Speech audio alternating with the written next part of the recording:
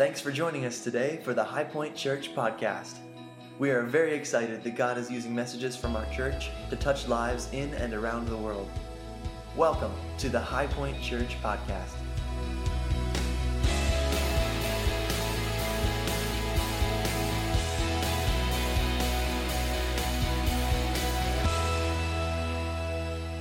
All right, hey, this morning you came on a great day. I'm going to ask Pastor Fola's wife, Simi, to come on up here, and we are going to have a conversation with a famous author.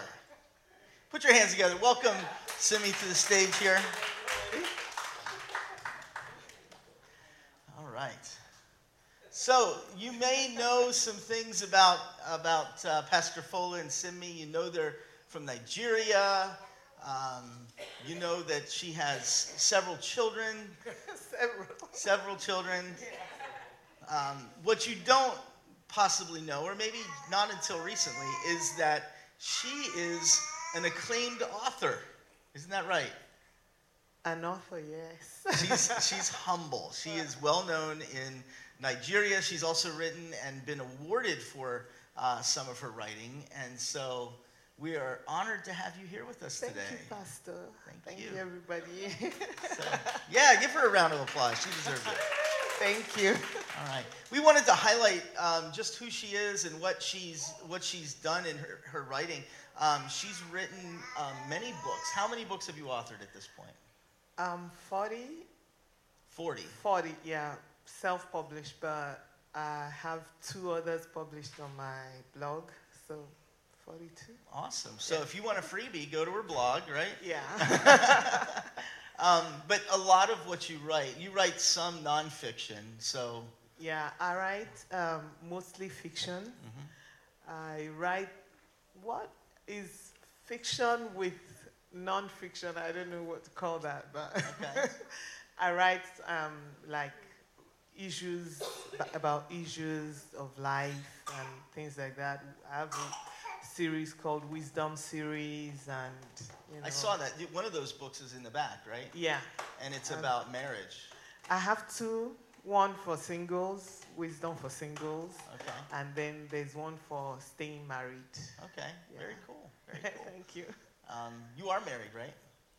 Yeah. Yeah. Been married for 19 years. So it's working. So, yeah. I'm just saying, can't argue with success, right?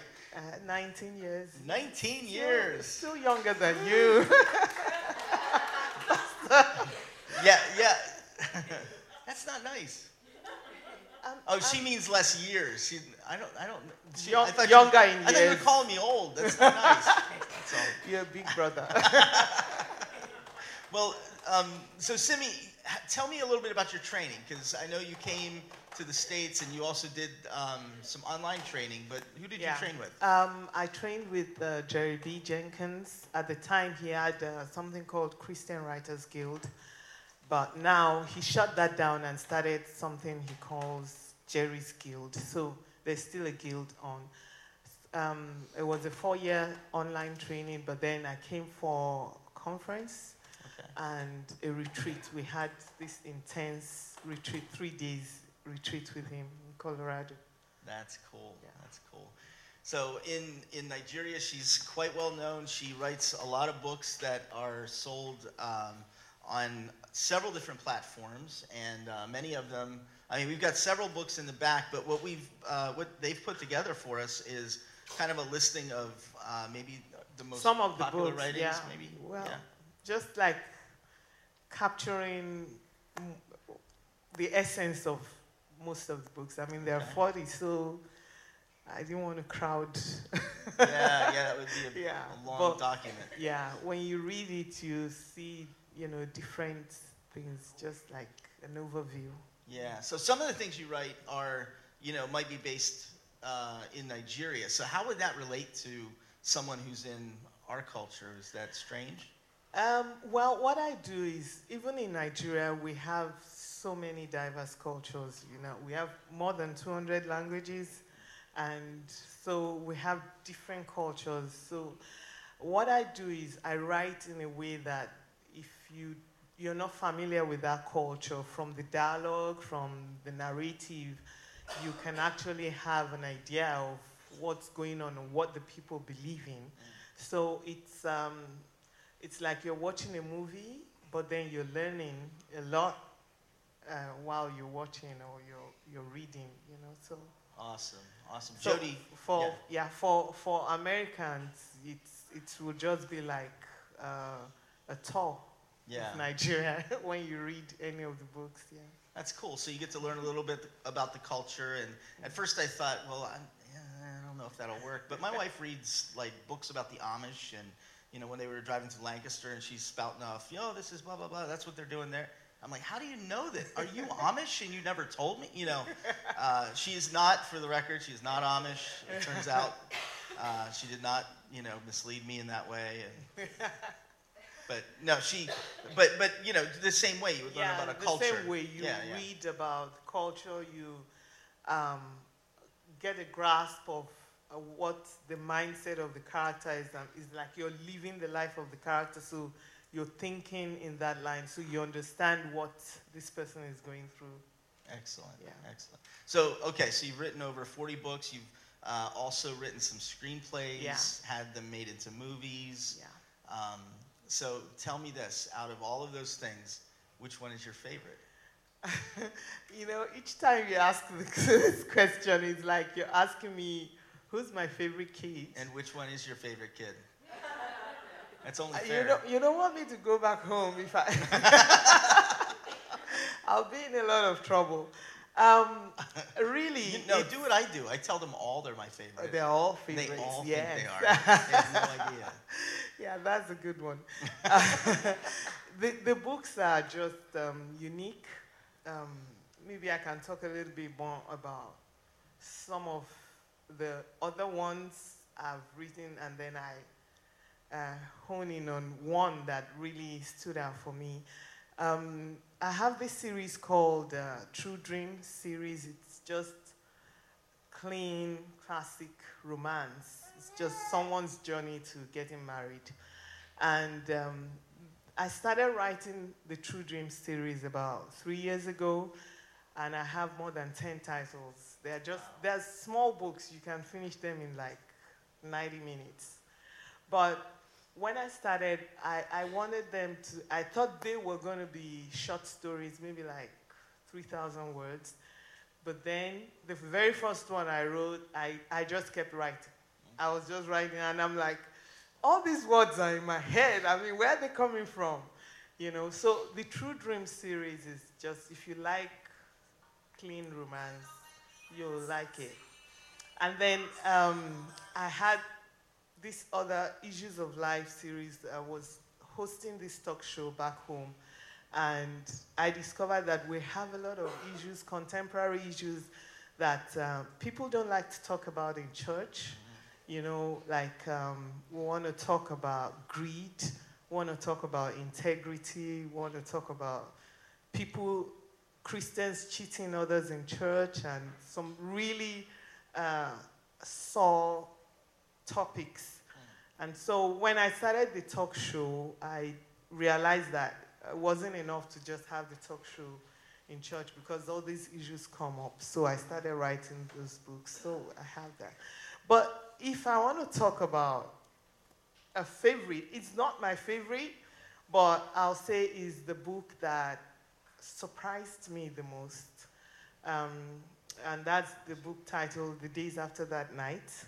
The book also won me an award this year as Faith-Based Writer of the Year for Nigerian Writers Award. Thank you. I wrote that book in 60 days, 90,000 words. I wasn't sleeping. It was like the characters were just in my head. They gave me sleepless nights. They just wanted to come out, you know. And it's a book that talks really about a controversy in Nigeria, and that's polygamy. I know in America, polygamy is illegal. In Nigeria, it is illegal, but culturally accepted, traditionally accepted. So you find out that a man can get married to more than one wife, and it's fine. Nobody's going to hold it against him as long as he doesn't go to court to marry a second wife. So which wife are you to Pastor Fola? So far, I think I'm the only one. Well, but you see... It's not accepted in the church. I'm just It's joking. not accepted in the church. But then you have people who have 5 wives or 4 wives. They give their lives to Christ. And they come to church, and it's like, what do you do with the extra wives?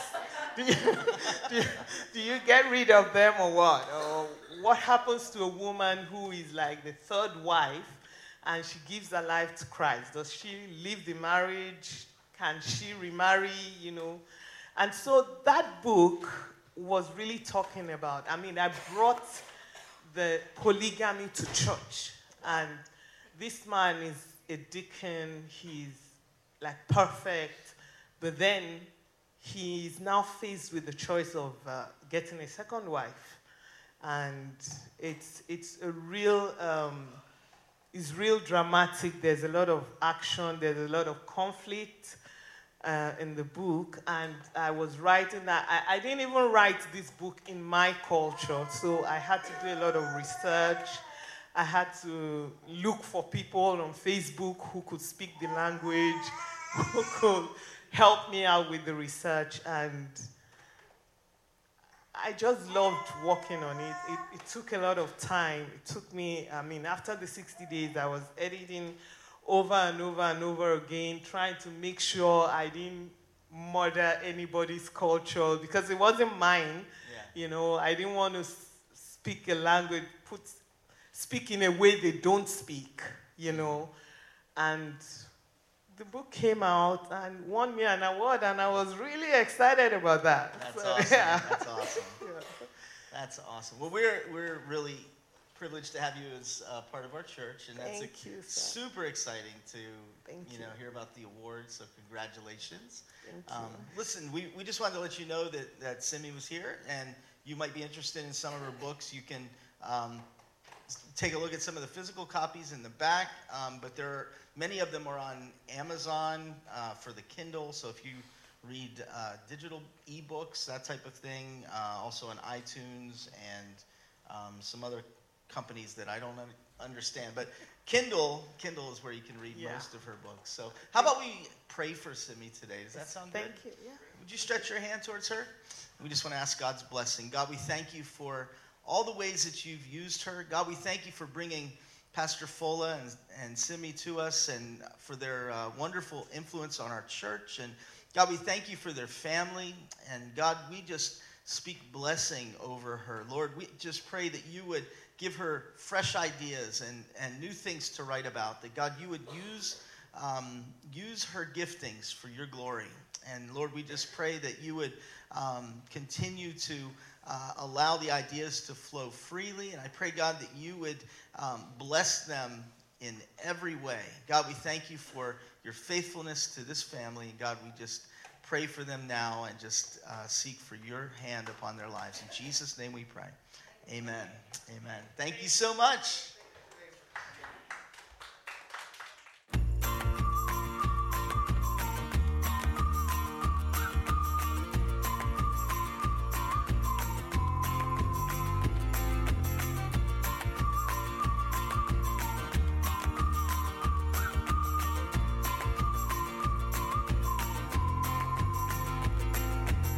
Joy to the world, the Lord has come. Let earth receive her King. Let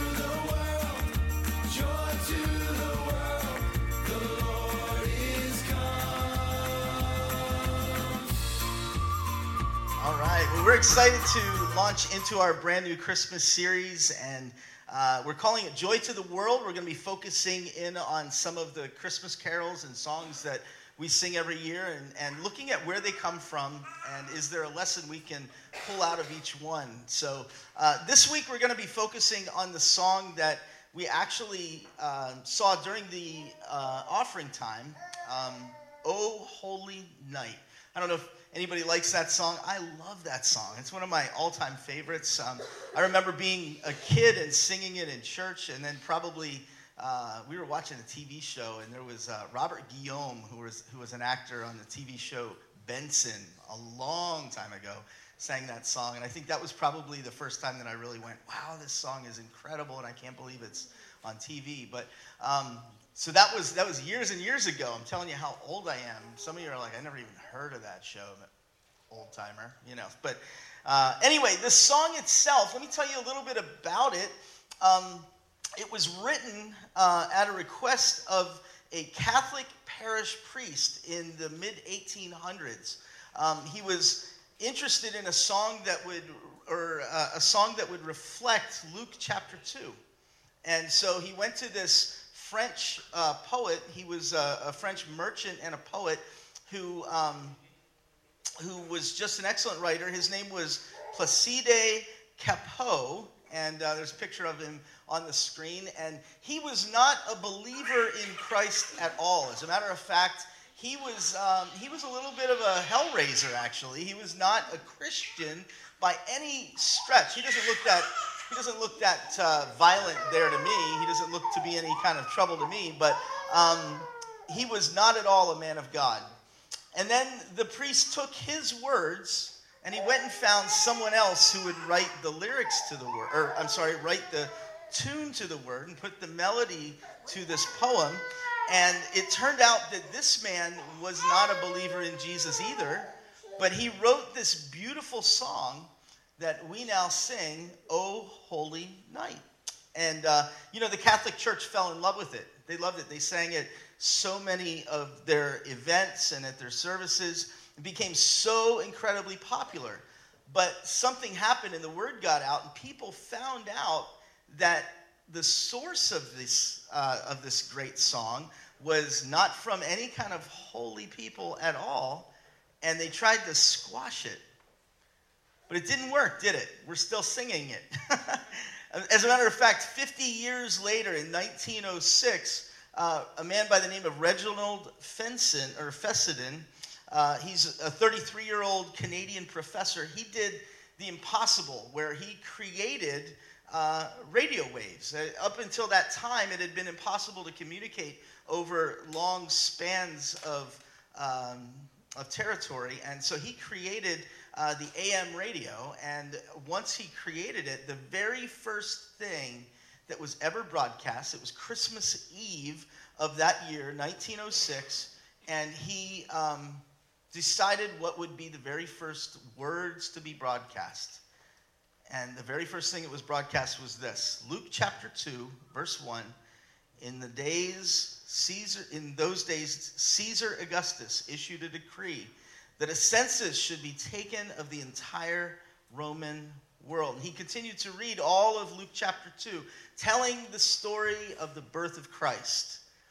And then as soon as he was done reading the scriptures, he picked up his violin and he played the song, O Holy Night.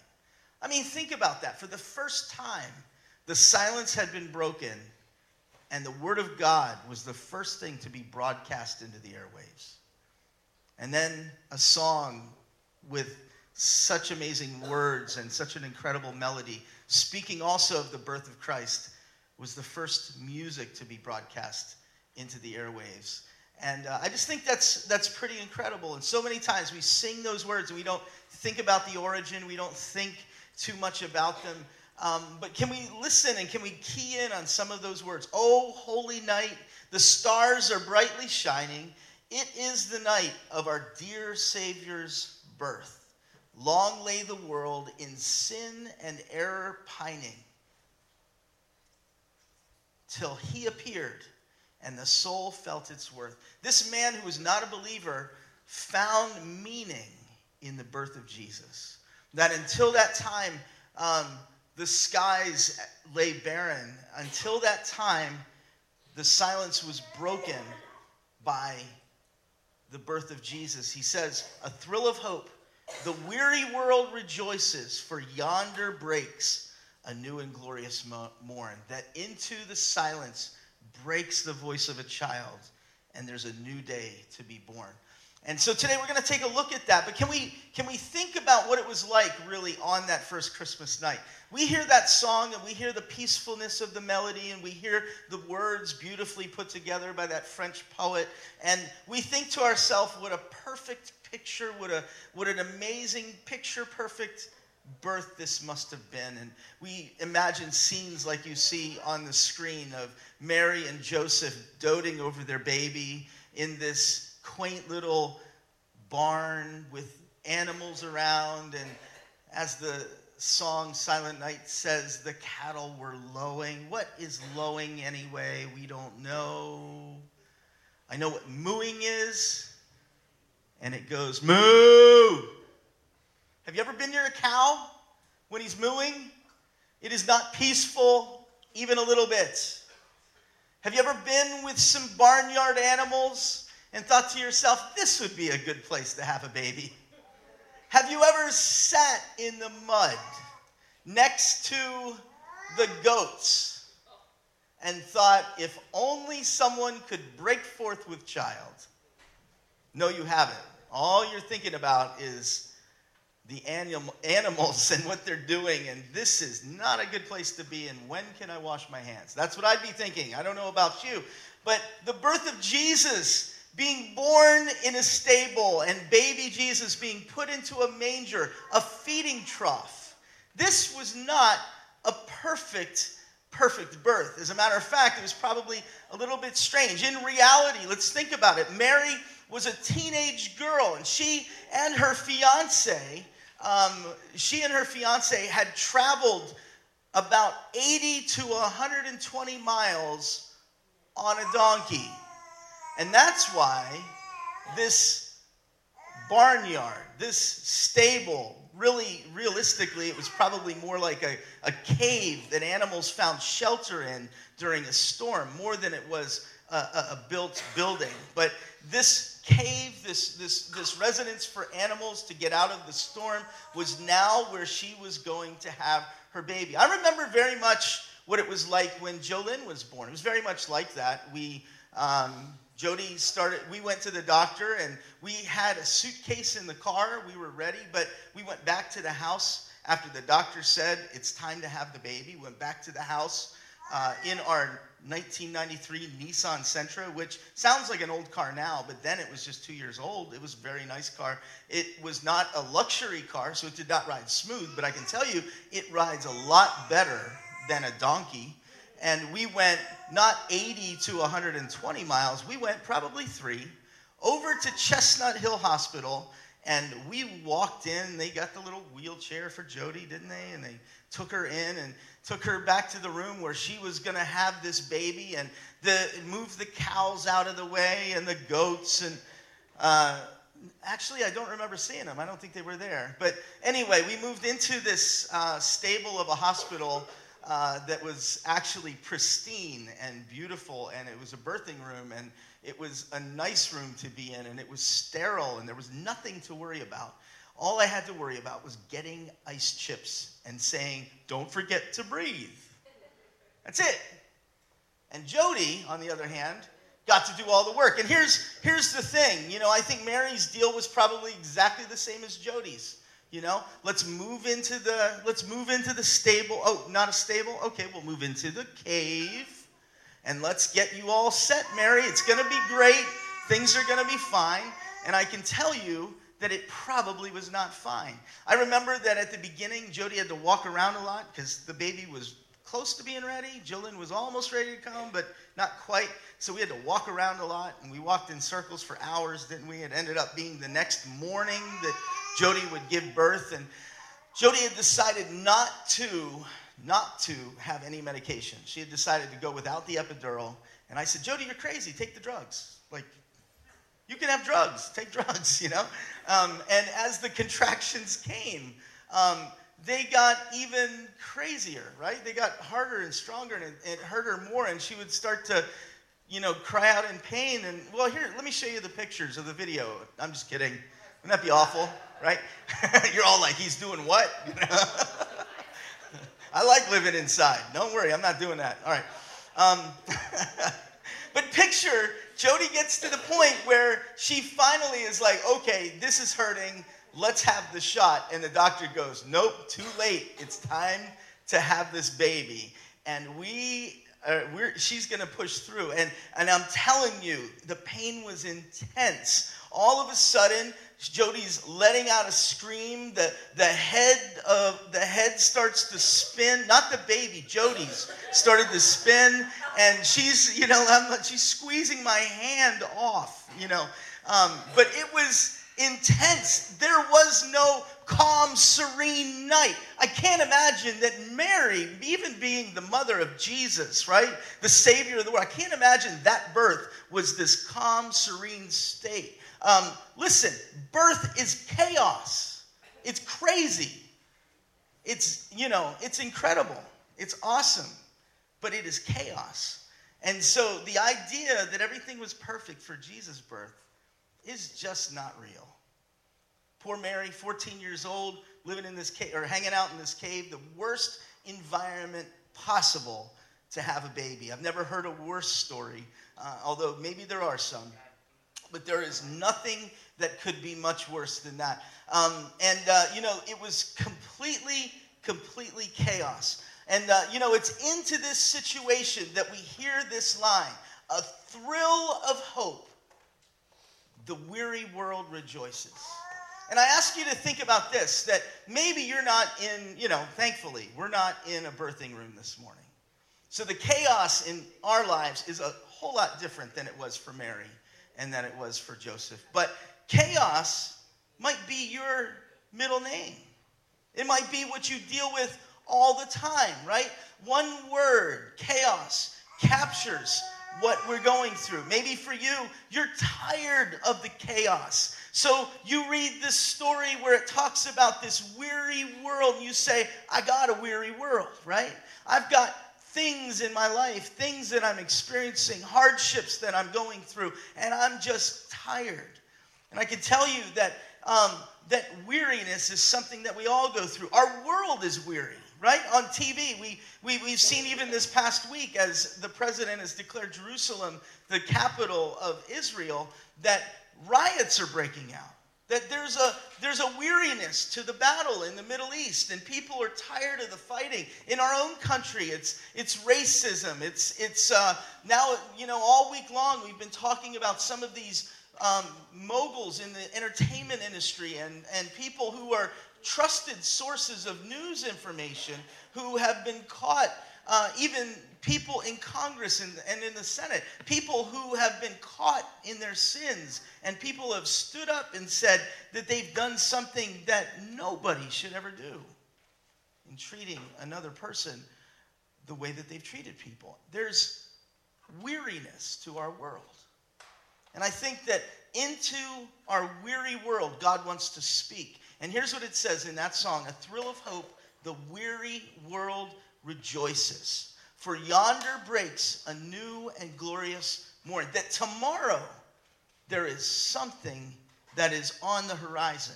And so I want to take a quick look just for a few more minutes about this. And a new and glorious morning. This is speaking about a period of time in the life of the Israelites, in the life of the Jewish people, where they had been through a weary time.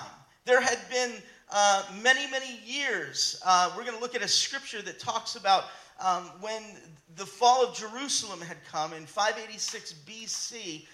People were distraught. They were at wit's end, and they couldn't imagine how life could get much worse. They were in captivity, and Jeremiah writes in the book of Lamentations, he writes about his lament. He writes about his sadness. The prophet writes in Lamentation 3:20, he says, I well remember them, and my soul is downcast within me. He just comes out and says, I'm just down. I'm out. I'm feeling like no hope here, guys. And he says, I remember them and my soul is downcast. And then he says in verse 21, yet this I call to mind, and therefore I have hope. He remembers that there is a God.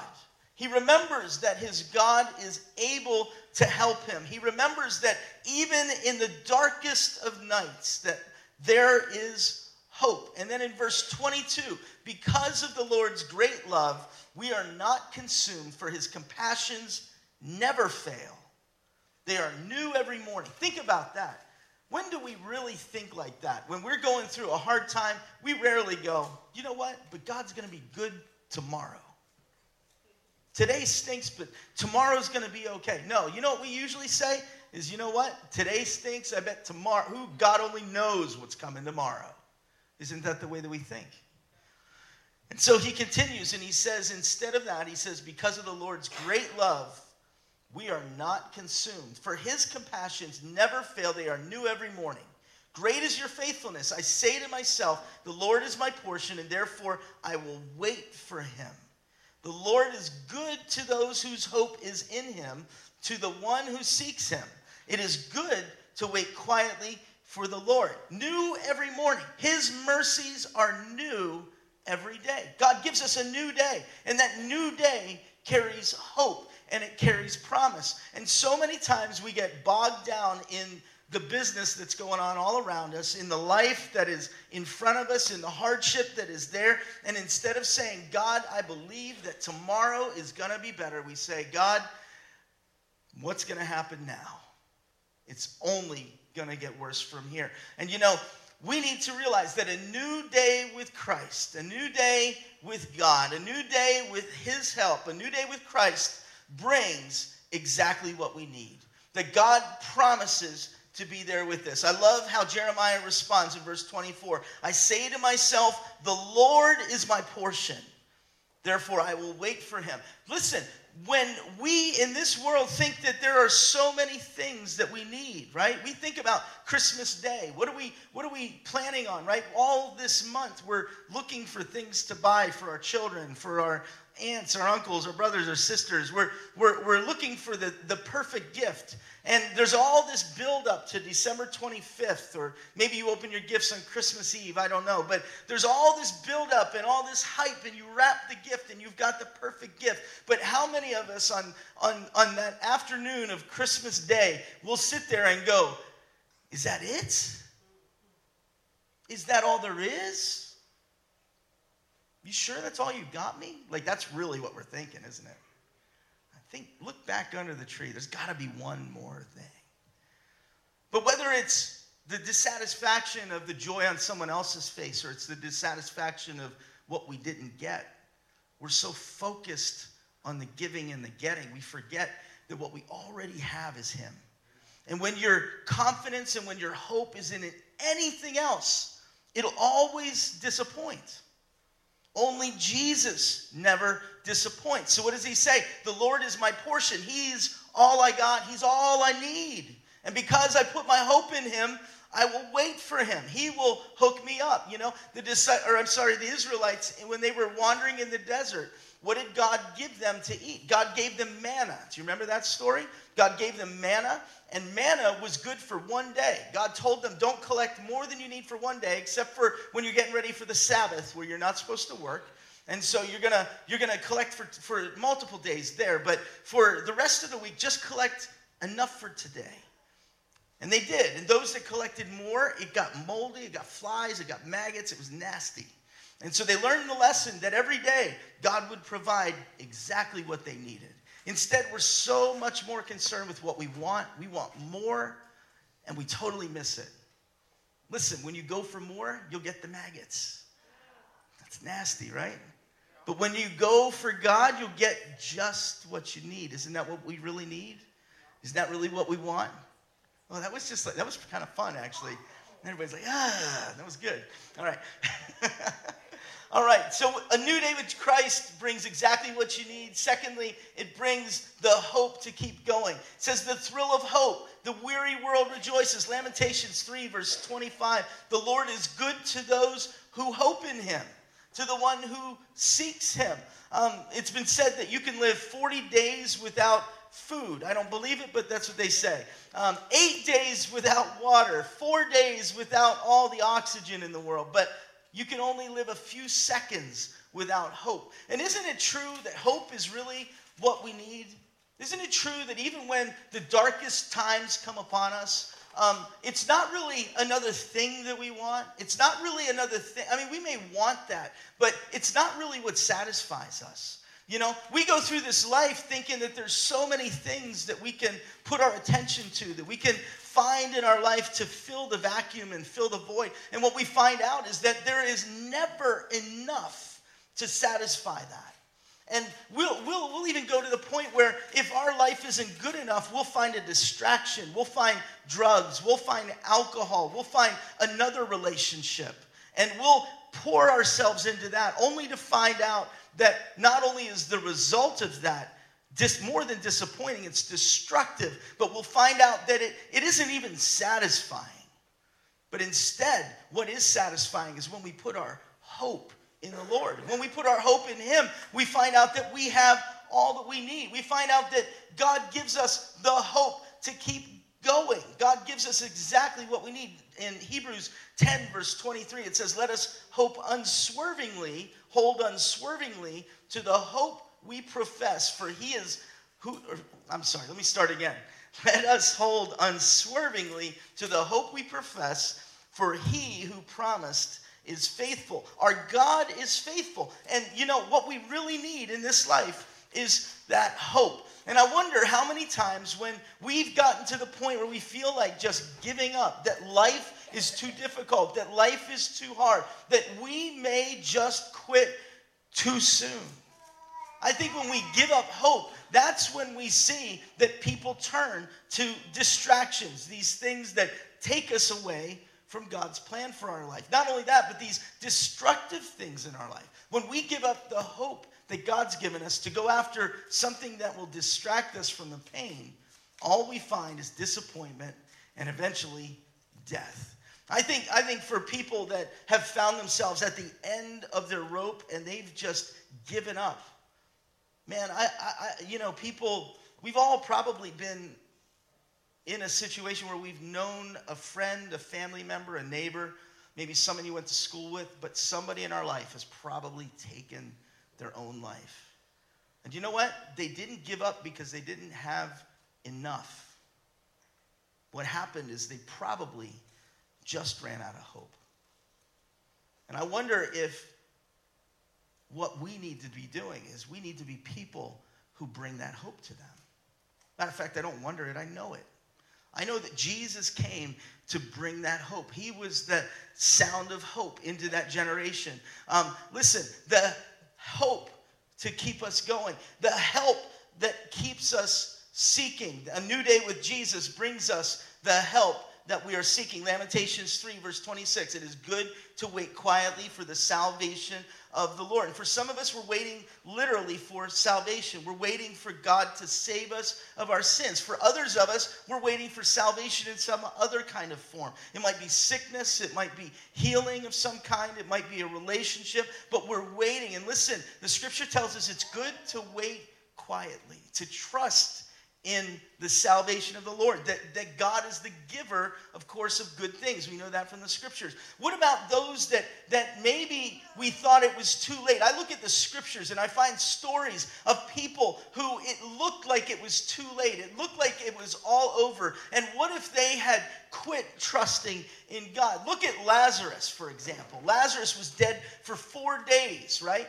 He was dead for 4 days. In John chapter 11, it tells us that he was dead so long that they even believed that his spirit had left his body. That was just a belief of the Jewish people. So they felt like it was already too late. And Jesus shows up 4 days after his best friend dies. And the family comes out and they're like, Jesus, where were you? Where you been? Come on, you could have done something here. And Jesus shows up on the fourth day after the tradition told him that the body was definitely, matter of fact, it was starting to decay. They even said in the King James, it says, he stinketh, right? That's further than stink. You stink, man. No, you stinketh. Like, that's a whole other level. So Jesus shows up, and Lazarus stinketh. And, one of the sisters comes in and says, you know what, but Jesus, if you really want to, you could still do something. And I'm telling you, if they just given up. But Lazarus, what happened in Lazarus? Jesus called him forth, said, Lazarus, come forth from being dead. And Lazarus came out of the tomb. But what would Lazarus say to you and me today? Listen, when Jesus is in this situation, you don't give up, because there is no end of the rope when Jesus is there. When Jesus is there, Jesus brings hope. Jesus brings possibility. Jesus brings future. Jesus brings everything that you need. And you know what? Too many times we forget that Jesus is there. And we go all about the circumstances and the situation. But I'm telling you, Lazarus would come to you and be like, look, if Jesus is involved, don't give up yet. And Lazarus lived again. What about the story of the woman who had the issue of blood in Luke chapter 8? She'd been bleeding not for a day, not for a month, not for 6 months. Man, this girl was bleeding nonstop for 12 years. Picture that. She's bleeding, and the weakness. Anytime you've bled, you get weak, right? But for 12 years, this woman is bleeding, and she doesn't know how to fix it. And she comes to see, she hears this God-man, this Jesus is coming, and he's healed people. And what goes through her mind is I got to get to Jesus, right? And she sees this crowd, and I'm sure she thought to herself for a minute, at least, that, there's no way I can get through this crowd. But you know what? She remembered something, that with Jesus, all things are possible. And what did she do? She pressed through, and she got all the way through. And I can imagine, even as she got to the last level of people in front of Jesus, can you picture her just reaching and pressing through and trying to get through, using all of her might to get through? Excuse me. She reaches for Jesus, and what happens? She swings and misses, and all she grabs is the bottom of his jacket, or the bottom of his dressing, right? He was wearing a long garment. It says that she reached out, and she had faith that said, if I can just touch the bottom of his clothes. And she reached out and she swung, and Jesus stopped, and he said, who touched me? And what a crazy question for Jesus to ask, because there were people pressing in all around him. His disciples even asked him, Jesus, everybody's touching you right now. What do you mean, who touched you? Everybody is touching you. And what happened? She reached out. She touched just the hem of his garment, and she was healed. And Jesus asked the question, who touched me? Because I felt power go out. Jesus healed her in that moment, and she knew she was caught. And in that moment, she fell to her feet before Jesus and said, all right. What would she say to you if you're thinking of quitting? Or if you know someone who's thinking of quitting, giving up on this life, do you know what she'd say to you? Don't give up until you touch Jesus. Don't you let another day go by. There is always hope when Jesus is in the building. Then there's the story of the 38-year-old man. He was laying by the pool of Bethesda, and he was there. He'd been lame. He was 38 years old. He hadn't been able to walk his entire life. And what happens? It's the Sabbath. Jesus rolls in, and he goes walking through, and he walks up to this guy on a Saturday, on their Sabbath, and he says, you know what? Hey, guy who can't walk, get up. He says, get up, roll up your mat, and take a walk. And imagine being that guy. And the answer would be real simple. Jesus, you know I can't walk. I've been here my whole life. I'm laying here hoping to get into the water that the angel might heal me. Jesus, you know better. You know I can't walk. But you know what? That man believed the words of Jesus. And when he went to stand up, immediately his ankles strengthened. Immediately he was able to move. He was able to jump. You know what that man did? Jesus then told him to roll up his bedclothes, to roll up his mat, and to carry it out, which was a sin because it was the Sabbath. And Jesus told him to do it. And he's walking out, and the Pharisees stopped, and they said, what are you doing? He said, that man, the man who healed me, told me to carry it. You know what? When the man who heals you tells you to carry it, what do? You carry it, right? You obey him. Listen, that man would look you square in the eye if you're thinking of giving up today, and he would say, don't give up. When Jesus says something, something can happen. I'm telling you today, you might think that you're in that dark night. You might think that there is no hope, there is no future, there is nothing that God can do. And listen, I'm telling you, you hold on. These people would testify to you today and would say that when Jesus is in the house, you've got more than a fighting chance. You've got more than an opportunity to maybe overcome. But when Jesus is involved, something's going to happen. All three of them saw God move miraculously. And I'm telling you, not just from their experience, from my experience, I've seen God move. I've seen him do miracles. I've seen him do the impossible. And you might think it's too hard. I can't get enough money for Christmas. I can't live this life. Life is too hard. It's too difficult. And I'm telling you, don't give up today. Do you believe that? Listen, I feel like I'm preaching to a quiet room. I want to go back to the black church right now. I'm telling you, if I just preached like that there, they'd have been I wouldn't have been the only one talking.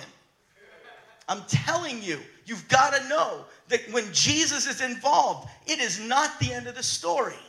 And you might say, listen, in my case, it's different. No, it isn't.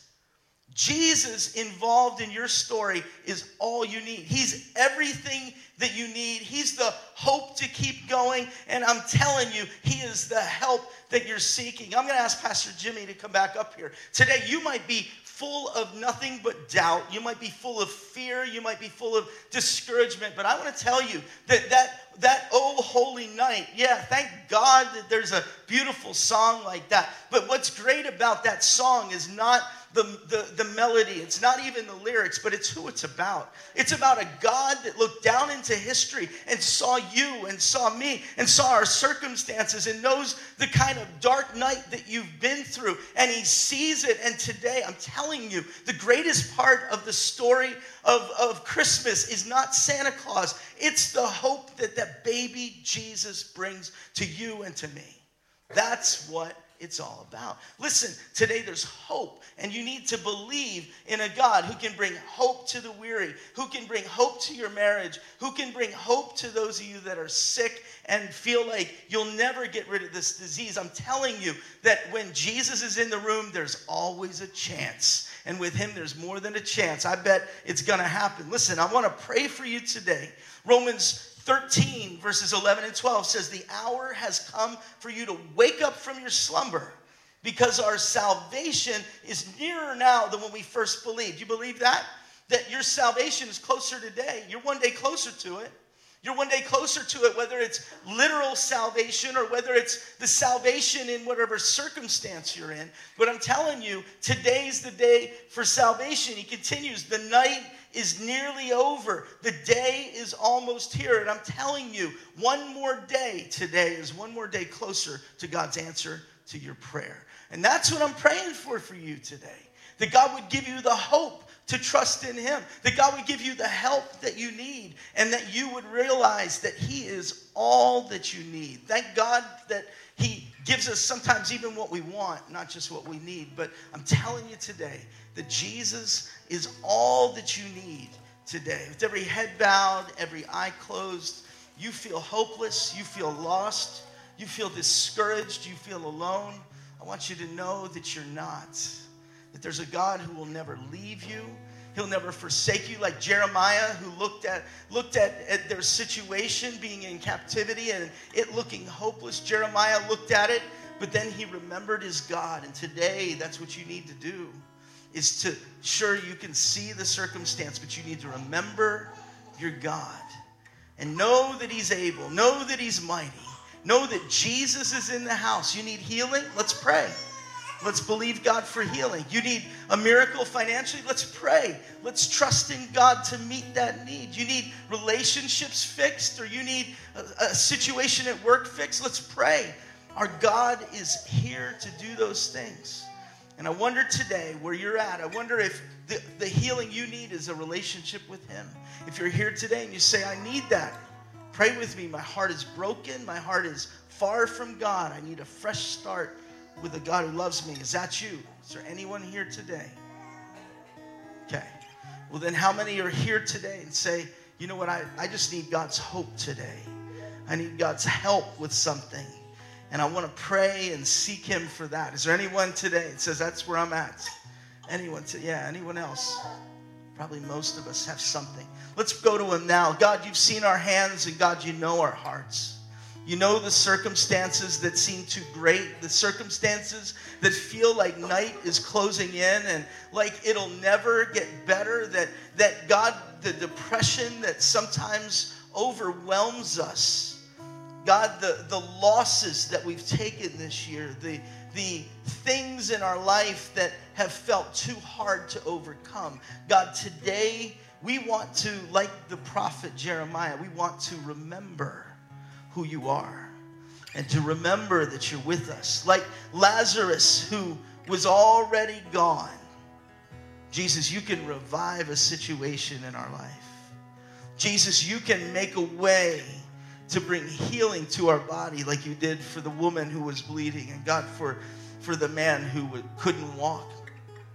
And God, we want to do as they did. God, we want to walk in obedience to you. God, I pray that today, in those circumstances that seem too hard or seem impossible or beyond anything that we can do, that God, you would meet us today and that you would bring healing and you would bring hope.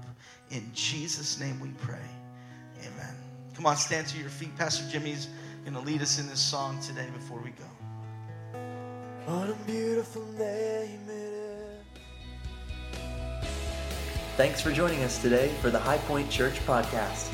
If anything you've heard on this podcast has made an impact on your life, we would love to hear about it. You can email us at info@hpcphilly.com.